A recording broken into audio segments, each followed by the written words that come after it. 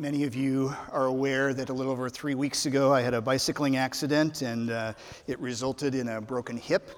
And I am grateful to even be able to stand here in front of you, but I do have a stool behind me just in case I need to sit. And I feel in good company in case I do, because you may remember from Luke chapter 4 where Jesus was invited to read the scripture in the synagogue, and he stood up to read, and then he sat down to make comments on the scripture. And his comment was that today this scripture has been fulfilled in your hearing. Now, I'm not going to say that because that would be blasphemy to make a statement like that. But the tradition of standing to read scripture and sitting to preach is actually a biblical one.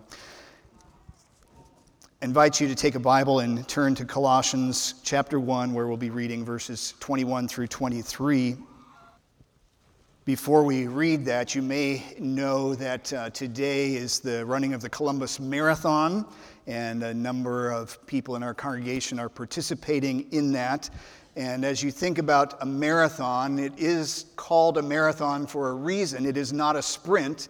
It's not won by the person who's first out of the blocks or first down the first section of road, but it's the one who finishes and finishes well. And that's what our text is about today from Colossians 1, 21 through 23. There is this vital concern that we all must share about continuing in the faith.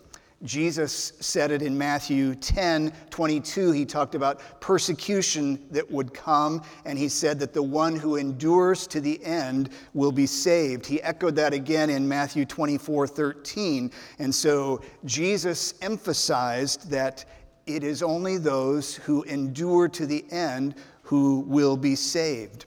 Now, saving faith is faith that perseveres.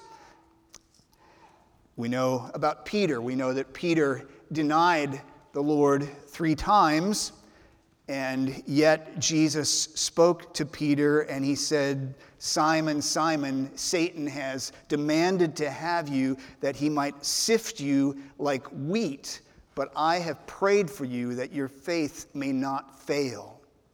And when you have turned again, strengthen your brothers." What an encouraging word for Simon Peter to hear in light of his 3 denials of Jesus, that Jesus himself was praying for him that his faith would not fail. In talking with people who are recognizing the closeness and nearness of their own death, sometimes I'll ask them, "What would you like me to pray for you about?" And some of the answers, one of the common answers is this: that I wouldn't lose my faith, that whatever I go through at the end of my life, that it wouldn't cause me to cash in my faith, to give up on Jesus, that I would remain trusting in him to the end, that I would glorify him in death as well as in life. Now, in the larger evangelical world for a number of decades, there has been an emphasis on the gospel, the message of the gospel, as the gateway. You've heard Lee talk about this in recent weeks, about the gospel is more than simply gateway. It is that. The message of the good news of Jesus Christ is that we can be rescued and reconciled to God through Jesus Christ by faith alone, in his grace alone. But the gospel is more than just a gateway to get us in, as though once we're in, we ignore Jesus for the rest of our lives. You perhaps have had conversations with people, as I have, parents often, who will tell me about their children. They're often their grown children, adult children, and they say that, there's just no indication that they're trusting Jesus right now. They're making foolish decisions. They're lost in many ways. They're bound up. They're addicted in different ways. But I know that they're saved because they prayed a prayer one time. And it causes me to think, if there is no indication, present indication or evidence of trust in Christ, were they really converted? Did they ever really have faith? Or were they simply mouthing words in a prayer that said, yes, I believe that heaven is preferable to hell. Because for some people, I think that's all it is. You ask them to pray to receive Christ, and they say, okay, I guess heaven's better than hell. The way you describe it, I think that's a better destination. So yeah, I'll pray that prayer. And are we done with it then? Or the person who has a would-be evangelist come to their door and they say, are you saved? And the guy calls out to his wife in the other room and says, Mother, didn't we do that back in whatever year it was, 20, 30 years ago? Didn't we do that one time? The gospel is more than gateway. It starts there. It must be that. That's the entrance to life in Christ when we place initial faith in Christ. But it is more than an initiation rite. It is a continuation route that calls us to persevere, to continue in the faith. We've talked before about the one and done mentality, and in athletics, particularly in college athletics, you've got some incredibly gifted athletes who come out of high school and they're immediately superstars, and they want to play 1 year of college and then jump to the pro ranks, and some sports allow that, some sports don't. But some people treat the gospel that way, as one and done. You pray a prayer and you ignore Jesus for the rest of your life and you're set for eternity. But the gospel is more than gateway. It is a pathway on which we are to continue in faith, and so persevering faith is the evidence of saving faith. So with that in mind, I invite you to follow along with me as we read from Colossians 1, 21 through 23. Hear now God's word. And you, who were once alienated and hostile in mind, doing evil deeds, he has now reconciled in his body of flesh by his death, in order to present you holy and blameless and above reproach before him. If indeed you continue in the faith, stable and steadfast, not shifting from the hope of the gospel that you heard, which has been proclaimed in all creation under heaven, and of which I, Paul, became a minister. So the first words of this passage indicate a pivot. In the previous verses, in 15 through 20, he was focused on the supremacy of Jesus Christ. We saw, even going back to verse 13, that Jesus has delivered us. In verse 15, that he is the image of the invisible God. In verse 17, he is before all things. In verse 18, he is the head of the body, the church. So in the previous verses, he has been showing us the sufficiency and the supremacy of Jesus Christ. And now when we get to verse 21, he pivots to the believers in Colossae and says, and you.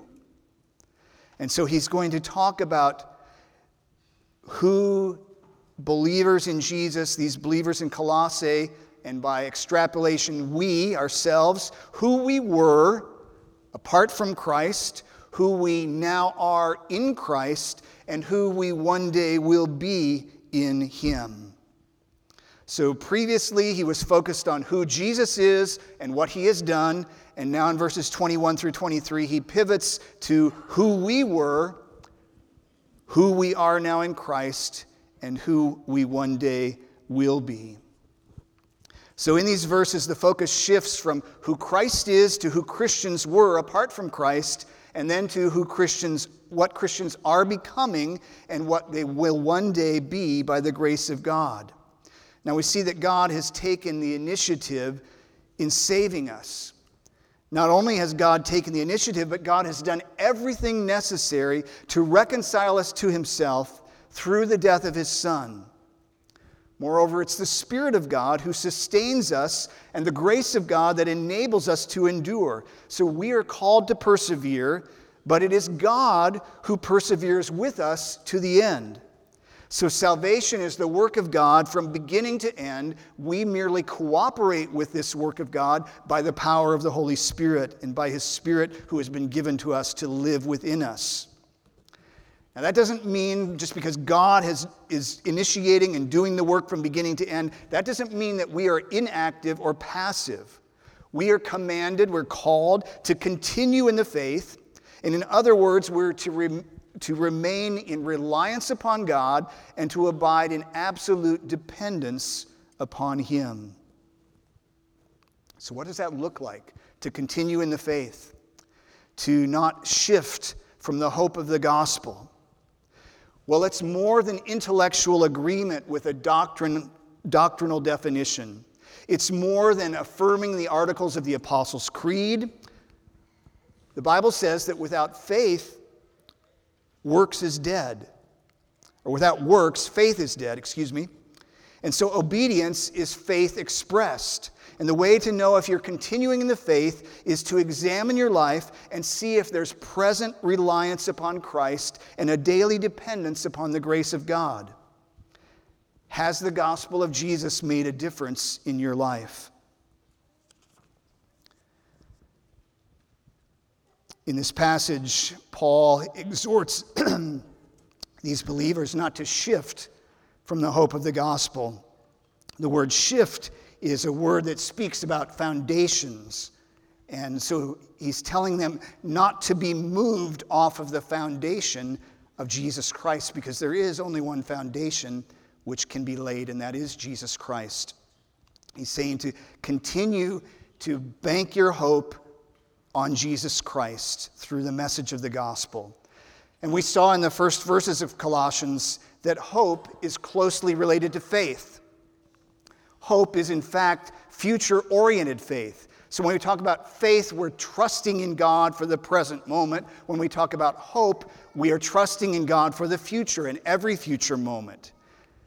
It's confidence that God will keep every one of His promises. It's confidence concerning the future that God will do what is for our good and for His glory.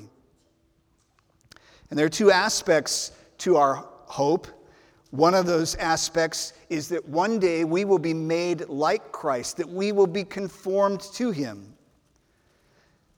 And so as we have been justified, as we've been declared not guilty of sin through faith in Jesus Christ, one day we will in fact be made what we have already been declared to be. That's our hope.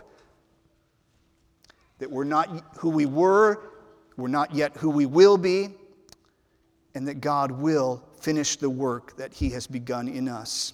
So that's one aspect of our hope, is to be made like Christ. Another aspect of this hope is to behold Christ face to face. 1 John 3 says, "We shall be like Him, for we shall see Him as He is." So this hope that we will one day be made like Christ and see Christ face to face, that keeps us going. We don't want to let go of that hope. We want to continue to cling to it.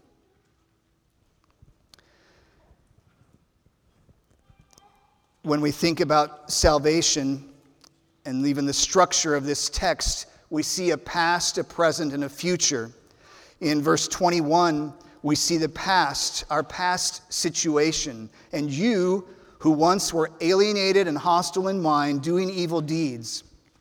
That was our situation apart from Christ. You and I and everyone who's ever lived were alienated from God. Every believer was at one time separated from God by sin. That separation was such that we could not get back to God on our own. We could not take a single step towards God, and we could not span the chasm that separated us from God. In Ephesians 4:17 and 18, the Apostle Paul wrote these words, "Now I say and testify in the Lord that you must no longer walk as the Gentiles do in the futility of their minds. They are darkened in their understanding, alienated from the life of God because of the ignorance that is in them due to their hardness of heart." So all of us, prior to coming to faith in Christ, were ignorant. We didn't know. We were not knowing God in a saving way due to the hardness of our hearts. Our hearts were as hard as rock. They were as cold as unfeeling and as unfeeling as stone towards God. That's what the Bible means when it says we were alienated from God. And not only were we alienated, the Bible says that we were hostile in mind. We were at enmity with God. Now, you may not think of yourself as having been hostile towards God, Perhaps you weren't going about cursing God and persecuting Christians. Maybe you weren't even indulging in the sins of the flesh. But if your life was not centered on Christ, who is the image of the invisible God, and if you were not treasuring him supremely, for whom and by whom and through whom are all things, then you were in effect raising your fist at heaven and saying to God, I will live my life the way I want. I'm the master of my own fate, the captain of my own ship, and no one will tell me any differently. That's what it means to be hostile in mind towards God. All of us were that way, whether we recognize it or not. We were, prior to faith in Christ, living our own life our own way. And that is mutiny. It's being a traitor. But the cross of Christ has bridged that great divide that separated us from a holy God. It doesn't matter how you say it. There's a bridge to cross the great divide, or there's a cross to bridge the great divide. There's a way to reach the other side. That way is the cross of Christ. Jesus Christ took the punishment for the sin that separated us from a holy and eternal God. He became sin who knew no sin, so that in him we might become the righteousness of God. So we were alienated, we were hostile in mind, and then the Bible goes on to say that we were doing evil deeds. Now you may look back at your life before you began to follow Christ, and you may say, well, I didn't get drunk or do drugs or rob banks or burglarize homes. I didn't kidnap or kill in cold blood. How can it be true that I was doing evil deeds? It's true because each of us and all of us chose to go our own way instead of God's way. We all, like sheep, had gone astray, and the Lord laid on Christ the iniquity of us all. Now, your life may not have looked like the most disgusting sinner that you can think of. You may be able to think of people who are doing much more evil than you. But think about this for a moment. What is the worst sin that we can commit? The worst sin that we can commit is scorning the supremacy of the Son of God and seeking satisfaction in something or someone less. So if that was ever true of you, and the Bible says it was true of all of us, then you and I were doing evil deeds, the worst evil imaginable. Now this has not been good news, but there is good news. That's what the gospel is. The message of Jesus Christ is good news, but until we hear and recognize and believe the bad news, we won't appreciate or welcome the good news. Milton Vincent, in his book, A Gospel Primer for Christians, says, "The deeper I go into the gospel, the more I comprehend and confess aloud the depth of my sinfulness. A gruesome death like the one that Christ endured for me would only be required for one who is exceedingly sinful and unable to appease a holy God. Consequently, whenever I consider the necessity and manner of his death, along with the love and selflessness behind it, I am laid bare and utterly exposed for the sinner I am. Such an awareness of my sinfulness does not drag me down, but actually serves to lift me up by magnifying my appreciation of God's forgiving grace in my life." When we are aware of the suffering that Jesus endured for us, it doesn't drag us down, it lifts us up by giving us a greater appreciation of his grace towards us. When I fell and broke my hip a few weeks ago, it was soon after that I saw on my phone that I'd received an email. It was from Lance Hauersberger. And Lance didn't tell me at the time, but I sensed this might be the case, that he had undergone hip replacement surgery. He had had a deteriorating hip, and a couple of years ago he had that replaced, and he was telling me that in that time the Lord allowed him to reflect on what God was doing in this season of life. And he was encouraging me to seek all that the Lord would have for me as I was there. And so I took my phone, the only electronic device I had with me, and I went to my memo pad and I began to record reflections on a broken hip. And the first thing that I wrote was this: Jesus voluntarily suffered on the cross with every breath causing excruciating pain. After I broke my hip, I didn't immediately feel pain. I couldn't put any weight on my right leg. That was strange, but I didn't feel pain so much. Got put on a squad, taken to the hospital, was lying on my back. I was relatively comfortable, didn't feel any pain. But when they said, we're going to take you to this other room and we're going to shift you to another bed and we're going to take some x-rays, I felt pain. Pain like I'd never felt in my life before. And it just took my breath away. I was like, and I had to take a breath and just wait for a couple of seconds to just get myself calmed down again. And I began to think, that pain is nowhere near what Jesus endured. And I didn't choose it willingly. He voluntarily took that pain and endured it on the cross. And the pain that I was feeling was nowhere near what my sin deserved.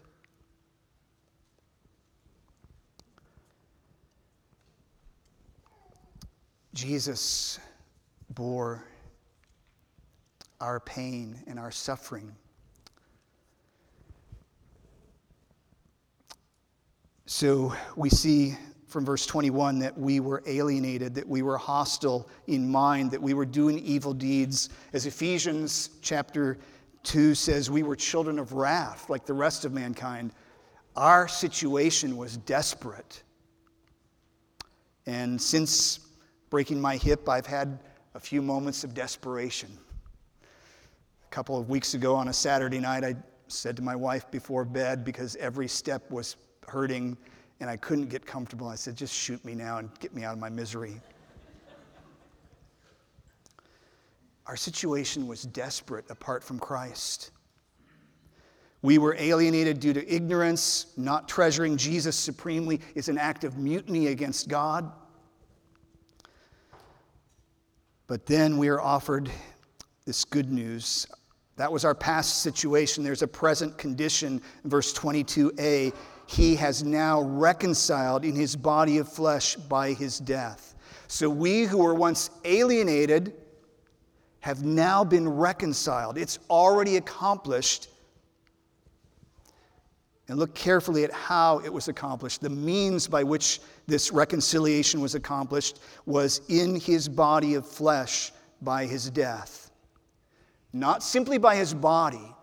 It's amazing enough that the Son of God, the eternal Son of God, took on human flesh. That he humbled himself to the point of becoming like us, taking on the limitations of human flesh. That is amazing enough. But that was not enough for our salvation. He not only had to become flesh, he had to die the death that we deserved. So this reconciliation took place in his body of flesh by his death. And so now we are reconciled in Christ. And then we look ahead to the future presentation, that the purpose in verse 22b was in order to present you holy and blameless and above reproach before him. The intention of God was to one day present us to himself holy and blameless and above reproach. That may remind you of the language of Ephesians 5, where it's talking about husbands and wives, and it talks about Jesus as the great bridegroom of his church, the bride. And it says that he will present to himself his bride in splendor, without spot or blemish or any such thing. Jesus intends to one day present us to himself, holy and blameless and above reproach. The phrase above reproach is an interesting one. It has a legal connotation that there is no legal accusation that can be made against us. Satan will try to accuse us. He is the accuser of the brothers, and he makes accusations, but because of Jesus Christ, if we're united to him in faith, those accusations fall harmless to the ground. There is no legal accusation that can be made because our sin has been covered by the righteousness of Christ. When we trust in him, God imputes or credits to us the righteousness of Christ, that when God looks at us, he does not see our sin and all the things that we could be accused of. He sees the righteousness of his Son. But that phrase above reproach suggests more than the lack of any legal accusation. It suggests also that there's not even a hint of gossip that can be made about the one who is in Christ. Because my bicycle accident took place on private property, I've been in communication with the property owner and checking to see if their insurance might provide any coverage. And so this past week, the other day, I had a conversation with an insurance claims adjuster. And for those who don't know about the accident, I was riding on a path. I had ridden on the road. I turned off onto a path. And as soon as I got onto the path, there before me were a couple of hoses, irrigation hoses across the path. And these weren't just your everyday garden hoses, like the half-inch kind that kink and bend and flatten out when you step on them or try to move them across the lawn. These were heavy-duty irrigation hoses. They had to be at least 3/4, if not an inch in diameter, or maybe even more. And they did not compress at all. They were like trying to ride over a metal wet pipe. And the tires on my bicycle are 23 centimeters wide, less than an inch. I'm not some mountain bike guru who is out there trying to jump stumps and do tricks or anything like that. I avoid obstacles when I'm on my road bike. I'm particularly aware of storm sewer grates and things like that, and railroad crossings and all of that. And so if I had known that there were hoses across the path, I never would have ventured up this path. So I turned to go up the path. I glanced to see how steep it was. I started up the path, and there are these two hoses in front of me. And one of them was perpendicular to my path. I got over that one. The other one was at an angle, and taking a 23 centimeter tire, trying to get over a hose like that, which was wet, just does not make a good combination. And it flipped me down on my right side. And so in my conversation with this insurance claims adjuster, she said, "So the hoses were visible, right?" Well, yes, the hoses were visible, but I didn't see them until I was right up on top of them. So it's not like I was trying to see how adept I was at hopping obstacles on a road bike. She was making an accusation against me that I was being negligent in some way, that I saw the danger, but I just decided to go for it anyway. And I got really angry.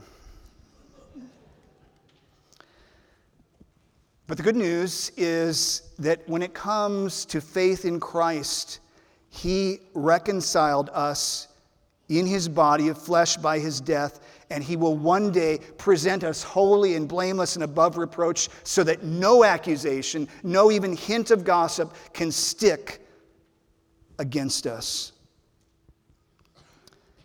And that brings us to our present calling, which is to continue in faith, or literally, as the text says, continue in the faith. There is an objective content to this faith, like in the letter of Jude, where it says, "Contend for the faith once for all delivered to the saints." There is content to this faith that we have to have, and the content is that Jesus Christ, the Son of God, God in the flesh, lived, died, and rose again. And so we're to continue believing that God is for us, that he's not against us, that God is good, that he is always working everything for our good and for his glory. So the calling upon our lives, upon your life and mine, is to continue in the faith, to not shift, to not move away from this foundation of the hope of the gospel, to not try and build our life on some sand pile that's just going to wash away with the wind and the waves. In the gospel, we see that some different tenses or aspects of our salvation in the past, those of us who have trusted in Christ have been freed from the penalty of sin, which is death. This is what we mean by justification, that we are justified. It's just as if I never sinned. We have been declared not guilty if we trust in Christ. If you are not trusting in Christ today, I urge you to place your faith in Christ, because one day you and I and all of us will stand before a holy God. And our sin will either be punished on the cross of Christ because we're trusting in Him, or it will be punished upon our life for all of eternity. Those of us who trust in Christ have been freed from the penalty of sin. That's what we mean by justification. We are being freed from the power of sin. More and more, little by little, we are being freed from the power of sin. This is what the Bible calls sanctification, that we are being made holy, that we're being conformed to the image of Jesus Christ.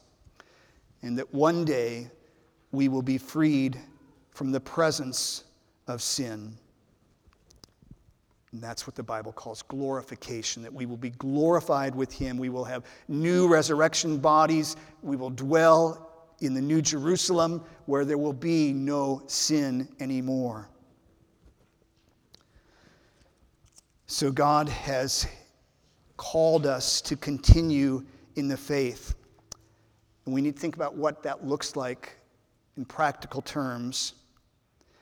It involves believing that God is good and that God is for us and not against us. As Dan Fuller used to say, if the freight train has made it over the mountain pass, there is nothing that will stop it from highballing its way into the village below, in the valley below. What he was saying by that is God has done in Christ the most difficult thing. In Romans 8 it says, if God did not spare His own Son for us, but gave Him up for us all, how much more will He graciously give us all things with Him? So to continue in faith means not only to look back at what Jesus did, but to believe that He is going to continue to do all that is necessary for us for all eternity. To continue in faith means to go on believing that God is good, that He's for us and not against us. It involves speaking well of God. You remember the story of Job, where he had messengers come to him one after another with terrible news. There was a day when his sons and daughters were eating and drinking wine in their oldest brother's house. There came a messenger to Job and said, the oxen were plowing, the donkeys were feeding beside them, and the Sabaeans fell upon them and took them and struck down the servants with the edge of the sword, and I alone have escaped to tell you. While he was yet speaking, there came another and said, the fire of God fell from heaven and burned up the sheep and the servants and consumed them, and I alone have escaped to tell you. While he was yet speaking, there came another and said, the Chaldeans formed 3 groups and made a raid on the camels and took them and struck them down the servants with the edge of the sword, and I alone have escaped to tell you. While he was yet speaking, there came another and said, your sons and daughters were eating and drinking wine in their oldest brother's house. Behold, a great wind came across the wilderness and struck the 4 corners of the house, and it fell upon the young people, and they are dead. And I alone have escaped to tell you. Then Job arose and tore his robe, a sign of grief, a sign of mourning, shaved his head, and fell on the ground and worshipped. And worshipped. And he said, naked I came from my mother's womb. Naked shall I return. The Lord gave, and the Lord has taken away. Blessed be the name of the Lord. And the narrator of Job comments, in all this, Job did not sin or charge God with wrong. Lest we think that Job was speaking something false about God. He wasn't. He was telling the truth. Job blessed the Lord. To continue in faith means that we bless the Lord in the midst of persecution, in the midst of trials, that we speak well of God, that we say, He is good, He is for me and not against me.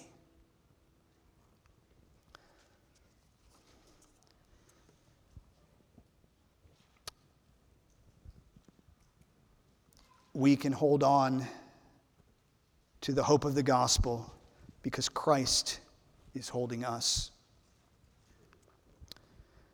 You may remember your school days with Greek mythology and learning about Homer's Odyssey and the story of Odysseus and his men, that they were sailing by the island where the siren song was sung, and these creatures that were half woman and half fish or something, they sang these beautiful songs, and whoever heard the songs would jump off their ship, dive in the ocean, try to swim closer, and they'd die in the ocean or upon the rocks. Odysseus didn't want to die that way, and so he had his men lash him to the mast of the ship. And then he took beeswax and plugged up the ears of all the men on his ship. And so he alone would hear this siren song. He would be able to hear this beautiful music and not die. And so there he was, and he heard the song, and he was crying out to his men to cut the rope, set him free so that he could jump into the water. But the beeswax in their ears kept them from hearing. He was lashed to the mast. He was held fast there, and so he was saved. We can hold fast to the hope of the gospel because Christ is holding us. Jesus said, I know my sheep. No one can snatch them out of my hand. I am holding them. No one can snatch them out of my hand.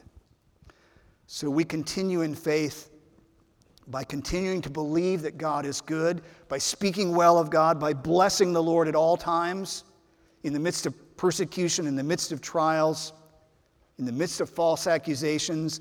We say, God is good. He is working for me. He is working for my good and for His greater glory, and I'm going to continue to trust Him. I will continue to hold on to the hope of the gospel because He is holding me, and He will never let go. That's a little bit what it looks like to continue in faith. On the flip side, if you see any of these kind of things, and I've identified them as A, B, C, and D for the sake of memory, if you start to feel anxious, like, what's going on in my life? I'm worried it's not working out the way I thought it should. Or bitter. When you have bitterness towards people or towards God, that's a sign that you're not continuing in faith. So last night when I was having trouble sleeping, I was thinking, I wonder who left those hoses across the path. And the enemy would have wanted me to just become bitter at that person and blame that person for messing up my life, ruining my life. But God reminded me that He is working this situation for my good. And so it frees me from bitterness. If there's anxious thoughts, if there's bitter thoughts, if there's complaining rising up in our hearts, that's a sign that we're not continuing in faith. If we're disengaged from the body of Christ, if we're not in fellowship with believers, that's another sign that we're not continuing in faith. So all of those things should be warning signals to say, I'm going the wrong way. I need to repent. I need to come back to Christ and trust in Him and believe that He's good, that He's working for my good, that He's for me and not against me, and so I will bless Him at all times. I believe that what God wants us to take away from this text is that we can hold on to the hope of the gospel because He is holding on to us. Let's pray together. Lord, it is so easy for us to become anxious, to become bitter about things that have happened to us, to complain about others or what they've done, and to disengage and to isolate ourselves. And we pray that You would guard us from that. We want to continue in the faith. We know that it is only those who persevere to the end who will be saved, and we thank You that that perseverance does not depend ultimately upon us, but upon You and Your grace. And so, Lord, we ask that you would make us so aware of your strong hand holding us that we would, in faith, hold on to you, that we would take hold of your hand and recognize that your hand is holding ours and you will never let us go. So Lord, thank you that you are the one who enables us to continue in faith, and that one day you will present us to yourself, holy and blameless and above reproach. We give you praise and honor and glory for your great love and mercy towards us. And we pray these things in Jesus' name. Amen.